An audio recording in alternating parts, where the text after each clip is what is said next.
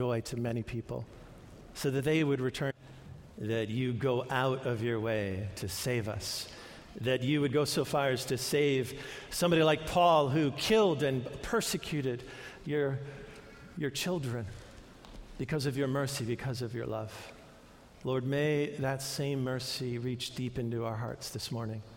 May, Lord, we actually rise with those healing wings, and may we be a testimony of how beautiful and amazing your grace is, and what a joy it is to have you welcome us back. We praise you, Lord Jesus. We ask for this gift this morning. Amen. You may be seated. We're entering into a season of, I would say it's the finishing up of the summertime, which is sometimes in the church called ordinary time. And whenever I hear the word ordinary, I think boring. You know, like, oh, that's just ordinary stuff. And yet the church didn't understand it that way. The ordinary time for the church was like, look, the way life is normally supposed to be is it's supposed to be a growing season. And so in Pentecost, you have a growing season. And that's ordinary. It's really meant to be the case that your life is a growing experience. It's a transforming experience because a lot of times there's things that are wrong, probably even wrong things that are growing, like weeds, right? So you have to do some weeding. But it's about growing. And I wanted to enter into this final, sort of chapter of the growing season. Here we are in September, right? A lot of times we think, okay, now it's time to kick it into gear. And the world is demanding that we do so. We're back in school. And a lot of, it's a mixed bag. Some of us really were glad to be back in school, and I know a few of us were not. And but it's revving up the engines. The demand is rising. And a lot of our work programs, it's the same way. It's like, okay, now start budgeting for next year. And boy, you better make sure you bring in everything this year. So there's a lot of pressure that's rising. And I often feel it. I often see it in us and in the other churches that I get to go to every once in a while, is that kind of intensity. And then I see also, like, how we react to that. Like, a lot of times we're like, oh man, I got to make this better, and we scramble and we do stuff that actually makes it worse, And then I see that we get exhausted. And then I see that there's loneliness. And then I see that there's bitterness, and then there's disappointment. And, I see it in my own life too sometimes. Like in the ordinary rush of life, especially in the Western world, these kinds of things happen. And the greater the responsibility, a lot of times we feel like it's all on my shoulders, and I've got to do this. I've got to fix myself maybe, or I've got to get what I need by my own hand. And it just becomes this desperate, crushing experience. And it gets heavy, and it can weigh you down. And man, do I see that a lot in our culture. People that are weighed down, and they're heavy, and there's things that are going on in their hearts that they can't make sense of. And they're shocked at what they have done even in their own lives to try and make do in this kind of a context. Like, why would I be so mean to that person? I'm in school now and I can't get enough sleep. Why was I so grumpy at mom and dad? Or why was I so impatient with my spouse? And we're kind of shocked at it. But we shouldn't be. Because part of the ordinary experience of life is we need a continuous renewal of grace. Because actually this world is too hard for us. And even the things that God calls us to are too hard for us unless by some gift of His grace, by some gift of His Spirit, we're able to be who we're supposed to be. We're able to be who we really are. And I feel like that's the promise that the Lord has for us this morning, is He wants us to really enter back into this season of growth, and to do so by following David and this practice of repentance. We don't often read Psalm 51 in this time of year. When does it normally come up? Do you guys remember? It's in Lent. Yeah, and that's when we beat our hearts and we get serious about repentance. And boy, do we get serious sometimes. We get very, very sober. And that's a good thing if you understand what sobriety really means. But usually what we think sobriety means is it's no more fun. Like, I can't get drunk anymore. That doesn't sound fun to people in Wisconsin. But that's really not what sobriety means. And it doesn't mean joy killing. It doesn't mean deprivation. I think that's one of the great lies of the culture is that sin is fun. So we say when we're young, I want to sow my wild oats. Even Augustine said, well, I want to repent, but not yet. And he became a saint later, thank God. So there's hope for all of us, even if we delay. But we think sin is fun. And that's a huge lie. It's this idea. I remember that there's a group called the Talking Heads. David Byrne was the leader of that group. And he had this terrible, terrible song. It was called Heaven is a Place Where Nothing Happens. I can't remember the title of the song, but that was the main lyric. I remember that. And kind of in this monotone voice, he's saying, heaven is a place where nothing happens. And that's absolutely the biggest lie of all. Because heaven is a place where there's so much life.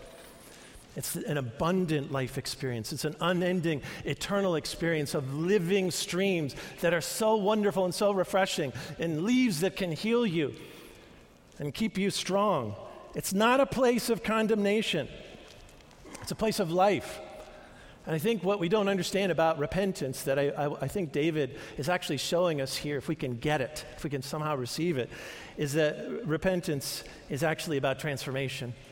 And so it's an incredibly good thing. It doesn't mean we don't take sin seriously. It just means that really good things are in store for us if we can enter into a rhythm of repentance. Like in our ordinary life, on a daily basis, enter into this. This sort of thing is built into our service, by the way. It's on a regular basis, we're doing what? Confession. We do it all the time. And it's not just because we're self-hating, and we hate life. It's actually because we want life if we enter into it in the way that the Lord means for it to be. And that there's this incredible joy. It's the most exquisite joy of all that he wants for us, and it's the joy of abundant life. The truth is that our desires have been too small. And like David, and we'll get into what he did, our desires have been for things that are really not for us, and therefore they really disturb our souls. They mess with us. And when your soul's disturbed, you become an agent of disturbance in other people's life. And that's what was going on with David. And it was messing with the kingdom. This man who was supposed to be a good shepherd, he was truly the chief of sinners. That's how Paul refers to himself. He was the chief of sinners. And it brings conviction to me as a pastor, because a pastor is also a shepherd, right? And man, there's this reality that I need the Lord to deal with me and the stuff that's in my heart, because if I don't get that stuff that's disturbing in my heart, then it's going to disturb you. And that's true of all of us, though. If we don't have the Lord deal with the disturbances in our heart, then it's going to disturb other people. But if we do let him deal with that, then we can be people of joy. And isn't joy contagious? Yeah. It's like the most contagious, wonderful thing. I like to be around people who are joyful. Our bishop is a joyful person, isn't he? Those of us who know him. He's going to come next week. So if you want to see what joy is like in action, come next week and meet our bishop. He's going to do a talk on prayer too, because he wanted to do something along the same lines. So this is a specific kind of prayer, repentance prayer. But he wants to talk about prayer because of joy. And he can communicate joy because he's entered into it. So this prayer this morning, it's really not about this weird thing like this idea of we're bad or we have to morally improve ourselves. It's really much more like, wait a minute, Jesus loves us. He is casting his floodlight of love into the world to seek us out.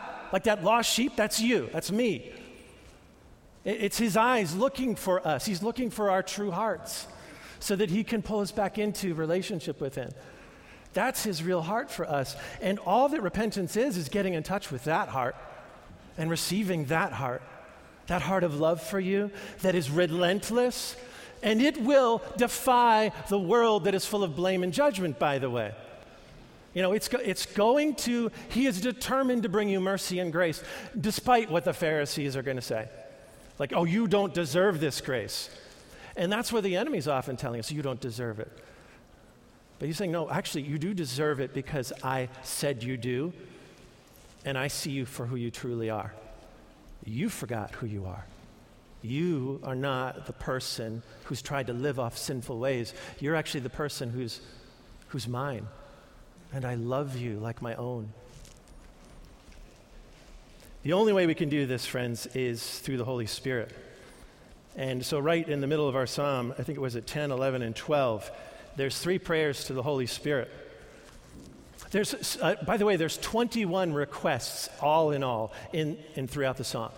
But there's 3 central requests in the middle of the psalm for the Holy Spirit. And we're going to be looking at those this morning. But the thing I wanted to point out here is that this is like David's really getting at total transformation. Not just like a little bit of a change around the edges of your life. This isn't, like I said, self-improvement. This is transformation. And so the 21 it's 3 times 7, and 7 is the complete number. This is about total transformation. And we can have that in Jesus, in the Spirit. So what's the background? I think it's useful to remind ourselves of what the background of this psalm. This is when David has been confronted by Nathan, who's the prophet of Israel. And Nathan brings this Holy Spirit-inspired word, because if you're a prophet, your inspiration comes from the Holy Spirit, provided you're a prophet of God, because there are other spirits out there, right? But Nathan was a holy man, and the Holy Spirit came upon him and revealed to him that what was going wrong in the kingdom really had to do with David's heart. And David's heart, which amazingly later on is called a heart after God's own, was really corrupted. It was really bad. He was way off center, way outside of who he really was. And Nathan brings this word in the form of a parable to a man who was a shepherd and now thinks of himself as a shepherd of Israel. And he says, there's this guy, he had a lamb, and then this other person stole that lamb, he basically appeals to the heart of David as a shepherd. David's got a real tender spot for sheep because he took care of a lot of sheep, and he defended them against bears and lions, like really ravenous, dangerous, predatory beasts out there. And so he's so mad at the story about this guy who stole somebody else's lamb, and he had tons of lambs. He's so mad about that all of a sudden he's in touch with who he truly is. Nathan is actually tapped in to the truth of who David is. Isn't that interesting? Because then the next thing he does, he turns the tables on David. He had to turn the tables on David because David had done exactly that. David had seen, he went on the roof of his palace, and he had seen this beautiful woman across the way. She was bathing, and he lusted after her, and then he had relations with her, and then he tried to hide it by having her husband killed. And then she became pregnant with their child. I mean, this is an incredible betrayal of who David really is and who he's supposed to be in the Lord. Incredible betrayal. He's really disturbed. He might even have split this off from himself because it's so really alien to who David actually is. David was anointed to be a good shepherd. But right now, he's a lustful, adulterous murderer who's ruining the atmosphere of the kingdom. And that's horrible. He is the predator. It wasn't bears and lions in this situation. He was the predator.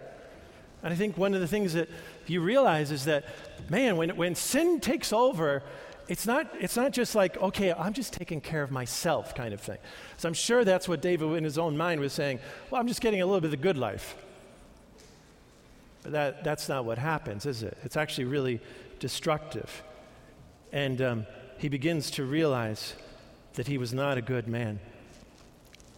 What I love about this is that he does become the man who's called after God's own heart. And, just Paul, he's saying it quite clearly. I was a terrible persecutor of the church, and I'm the chief of sinners, but now we know him as the great apostle, St. Paul, who spread the word far and wide. And he talked about grace, and his message of grace is so deep. And so I guess the first thing I want to say to you is it doesn't, really, folks, it doesn't, no matter what is disturbing your heart, there is no way his mercy can't touch that. There's no way his mercy can't touch that. But I do want you to let the Lord touch that. Because he's coming not with just condemnation. He's not just fault finding. He's actually truth finding. I mean, he's finding you for you. He's actually finding you for you so that you can return to him and really be yourself. And he's going to go after sin, sometimes I think one of the issues with sin is it's just so deeply ingrained with us, and it's such a pattern, like, oh, I can never have this dealt with. This is kind of like addiction, right? Addiction, you remember, is when you're doing something for a short-term benefit that has really destructive long-term consequences, and you can't stop it. And David is even saying, like, there's something so wrong with his heart. Like, he can't figure it out. It's so deep in his heart that he says, this was probably woven into me in my mother's womb. That's how deep it is. It was beyond his ability to see it. He had to have God bring a word. He had to have God say, this is what's disturbing your heart, and I'm here to heal it. So I think what I want to say to you before we even get into the 3 prayers is that it doesn't matter what the disturbance is in your soul. Let the Lord deal with that disturbance. What is that disturbance in your life? There's an incredible message of grace so that your heart can be restored. And it's because he's merciful. The way David appeals to God is he appeals to the Lord's compassion. And it's a beautiful word in the Hebrew. It's this idea, it's the love and affection for a mother who's carried a child in her womb. It comes from the womb of God. You know, that incredible affection, that love, that tenderness that a mother has for her own child. That's the depth of the love of the Lord for you. And it is relentless.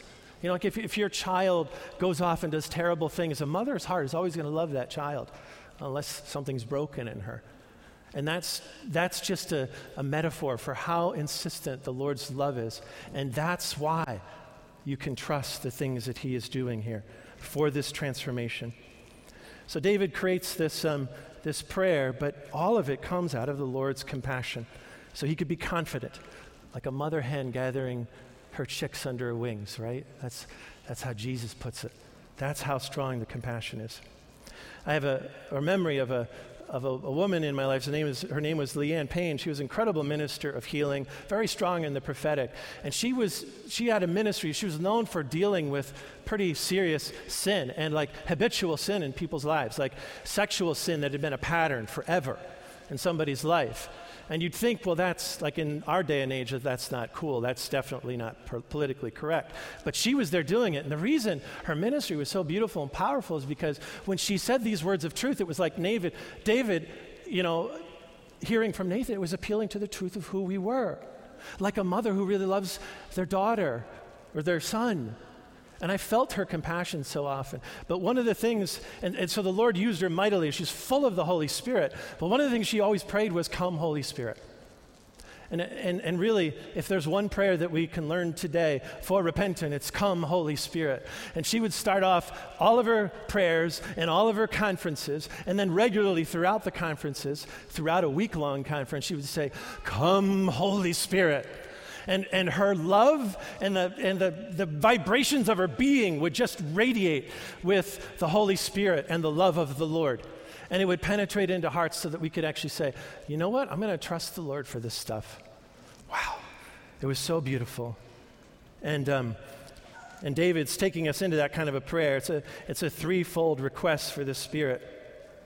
And the first one, I can't turn my page here. Is it verse 10? The first prayer for the Holy Spirit? It's actually 12. Okay. Oh no, I was right. It's 11. I was still wrong, but it's 11. Create in me a clean heart, O God, and renew a right spirit within me is the first prayer. What's going on here at this point? The entire prayer up to this point has been for really the creation of a clean heart. I think if there's one thing that weighs you down, it's like, man, I've got something that's weighing on my conscience. It's wrong. And when you feel wrong, you're heavy. And when you feel clean, you feel light. I mean, if you're really, really muddy and yucky, you know, I can't even move that well. But when I take a shower, I feel a lot more sprightly. And in a way, he's saying, I want you to deal with this part in me, Lord, the heart, which is where things get decided. It's where I choose to do stuff. And he chose to sleep with Bathsheba. But I want you so to deal with it that I get this freedom back. And then I want you not just to clean my heart, this place where all of my motivations come from. I want you to renew a right spirit within me. So what happened is that he had a wrong spirit in his heart. It was a disturbed heart. And he needed a right spirit put in. And it has a particular meaning here. It actually means that he was really unfaithful to God and to himself. And he's asking for the Spirit of God to come into him such a way that he could actually be faithful. So he's saying that part of you, like, I just can't stop from doing this. It's like an addiction. He's saying, Lord, bring your Spirit in such a way that I can live into the truth of who I am. So that I can be who you made me to be. And it's about this relationship. It's also an appeal from humility. He's crying for the Lord, not just to fix him, because it's deeper than that. He's asking to take him back to his heart, to take him back into relationship. And it's this longing that he's starting to tap into, I'm just not right, Lord. I don't even know what it is. And I think that's a good way to start a lot of times. I don't know exactly where it came from. It seems like this has been with me for a long time, and I need you to cleanse the heart at the depths, Lord. It needs to come up in me like a spring, like water that rushes up, like living water that rushes up from deep within. That's where it's got to come from, Lord. And it's kind of like getting in that place where I'm no longer judging. I have to let him do the work.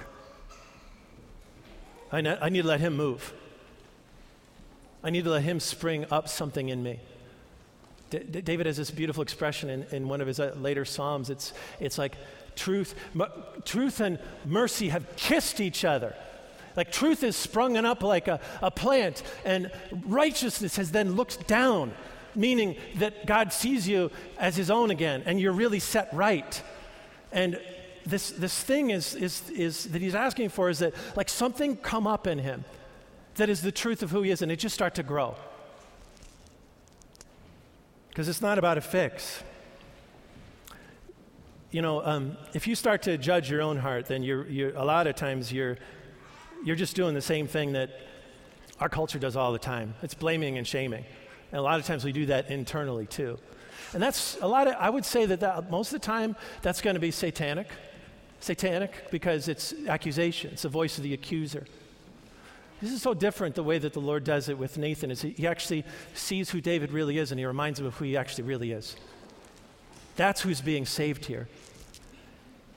But that means that you have to deal with the fact that you actually have sinned and not been true to yourself.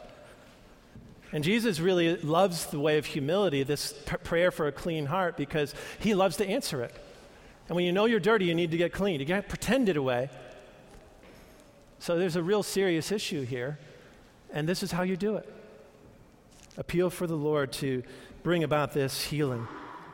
It's like the publican, right? This man who beats his heart and says, I'm a sinner. I don't even deserve to be related to you. Versus the Pharisee who says, I'm pretty good. I'm certainly better than everybody else. And what this prayer is like, you know what? There's something not right within me, Lord. So I need you to clean it at the depths. I think probably one of the prime examples of how this happens is that you've got Peter.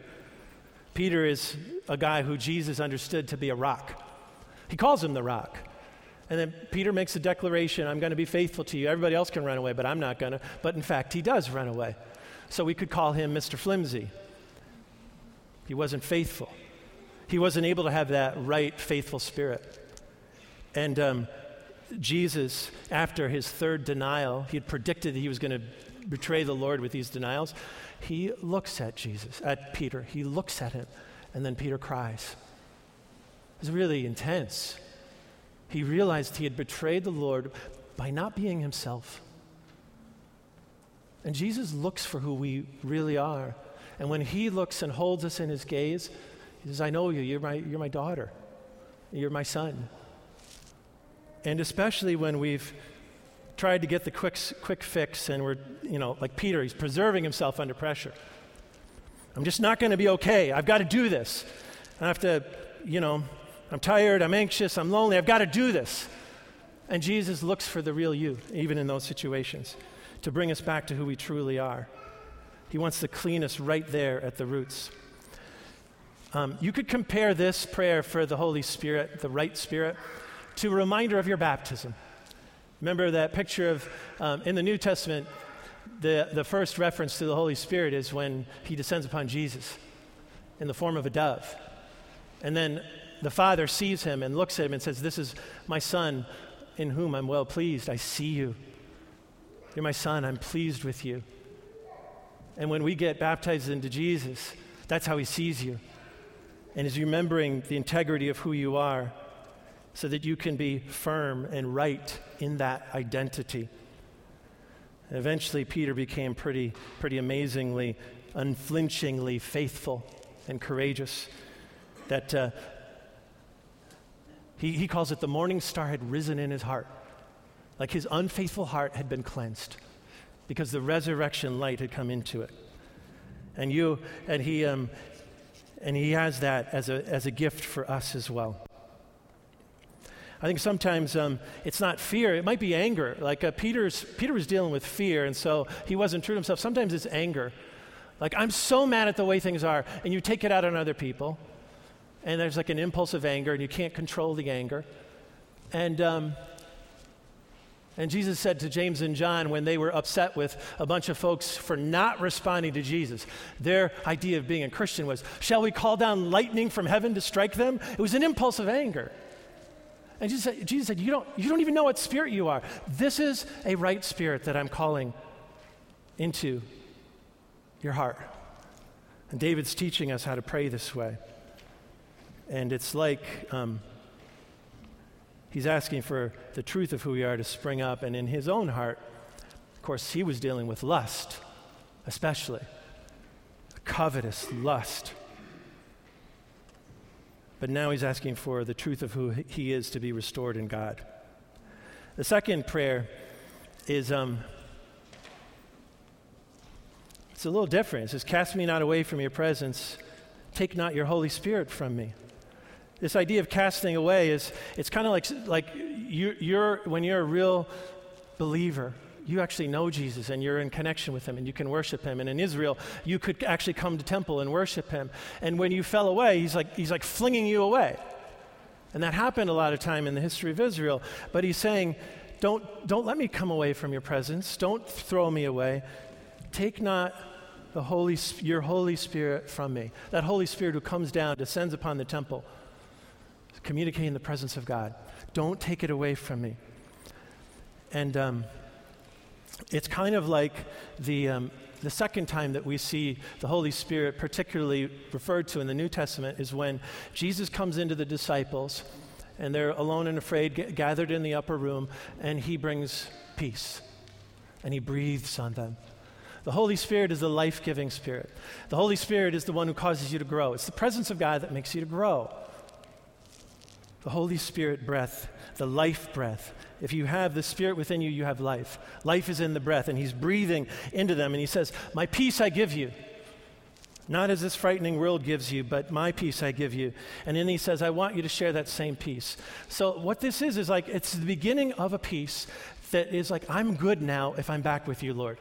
I'm good if I'm in your presence. I was away and you've cleaned me. You've set me firmly back into the truth of who I am. And now you've given me your presence. And when I have your presence and I'm relating to the living presence of God and you're breathing life into me continuously and I'm breathing your life into me continuously, then I'm no longer going to run in fear, no longer act out in anger or in lust. And in fact, the opposite of that, I can grow. It's really, really hard to grow unless you can receive love. It's really hard to grow unless you're in a state of peace. I mean, even plants, when there's all sorts of crazy stuff happening, their growth is impaired. How much more so for human beings? Like, you can't grow if you don't have peace. And this is what the Lord is praying for, or David is teaching us to pray for from the Lord, is kind of peace, the breath of peace, the breath of shalom. Think about somebody who's having a panic attack. Their eyes are darting everywhere. He's looking for them They can't see him. They have very, very shallow breath. And he's saying, take a deep breath. Let my peace take over your heart and my presence fill your soul so that you can grow again. What happens in growing is you're expanding. Your life is actually expanding. And you can actually hope again. When you're defensive and you're angry and you're afraid and you feel like I've just got to get a little bit for myself, you can't grow. But when he comes with peace, then he awakens you a prayer for growth and a way of growing. There's following that, this beautiful time for 10 days where they pray for the Spirit to come. It's a day, these are times of growing in prayer. There's a longing that he reawakens in your heart. And it's a beautiful prayer. It's a sense of like soon, the things that I really need to have in life, the growing things of life are coming, and they're going to come in a big way. And Jesus actually says, I want you to pray that way. I've breathed my peace into you, and now I want you to pray for a fullness of it, a completion of it, a joy. So this is what he's talking about when he's saying, don't take me out of your presence, don't fling me from your presence, but give the Holy Spirit of life and peace to me so that I can pray. We saw a show this week. It was called The Band's Visit. It's a Broadway show. It's a beautiful show.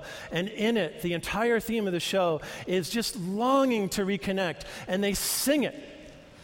They're trying to find that person that they love and are supposed to love. And they keep on coming back to the refrain of soon. Soon he will come. Soon he will be here. And that longing, they say that, what is there without hope? There is no life without hope. There's kind of a song that's emerging here. A lot of this is about song. This is about being sung back into being. David is singing this. This whole psalm is being sung. He's re-enchanting his own heart and our hearts. The last prayer is for the Holy Spirit to restore to him the joy of salvation and to uphold him with an abundant spirit. This is really kind of like Pentecost, when the Spirit falls in power upon the church. And there's an abundance. There's an explosive growth. It's not just a quiet growth in a small room, and it's explosive growth. And it's like the garden is taking over the desert. And what's happening there is that these frightened disciples become very, very fruitful in the power of the Spirit. They become people who can bring a word like Nathan, full of the Spirit, and it brings conviction, and then 3,000 people are baptized.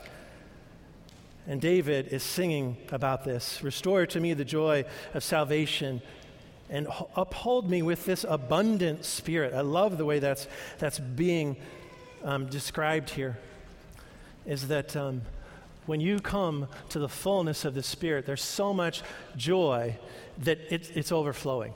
It's abundant. That's how the Lord often describes the Spirit. Is it's something to experience the Spirit in the fullness, like it's shaken down. It's like overflowing. It's so much it overflows. It's abundant.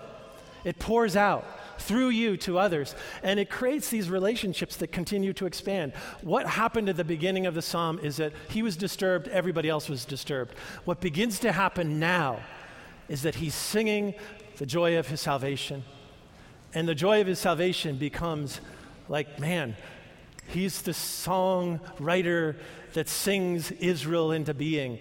He becomes the ultimate of what does it look like to have a really godly ruler, somebody who sings. What does it look like for us to be really ourselves? It's people who sing. And it's abundant life. It's joy that's contagious. And we have a way of participating in this. We've already asked the Lord to come to cleanse our hearts, and we'll do so again in the confession. And then we'll continue with receiving the peace of the Lord and the feeding that happens in the upper room. He eats with them as he communicates life and peace and hope. And then we can also enter into the joy by continuing to sing and then sharing that with others. The way that the psalm ends is that this abundance returns David to who he really is. He's meant to be not a predator, but a provider. Meant to be not a predator, but a protector. He's meant to actually go out and help others who are like him, sinners, to learn how to repent and to come back to this true-hearted place. Man, my prayer for us is that we would enter into this rhythm of repentance, and that we would love this way so much that it would be like life to us, that it would be uplifting to heavy hearts, that we really would rise with wings, like on his wings, that we would have so much peace that we could actually grow in prayer, and that we would then have so much joy that we could, with our lives, sing a song that re-enchants other people. Let's pray. Lord, in the difficulty of life and the trouble of life that happens in the world, but even more so that happens in our own hearts, you insist upon loving us. You insist upon spreading mercy into all of these very raw and difficult places. Lord, whether we're in school and upset, or we're fighting a lot, and I don't know what the disturbance is, Lord. You know what it is. Fear, anger, lust. Lord, would you work in the inner places of our heart with your cleansing water? Would you work in the places of disturbance and bring peace? And would you give us a song of salvation and joy, Lord, this morning, so that we could spread not disturbance, but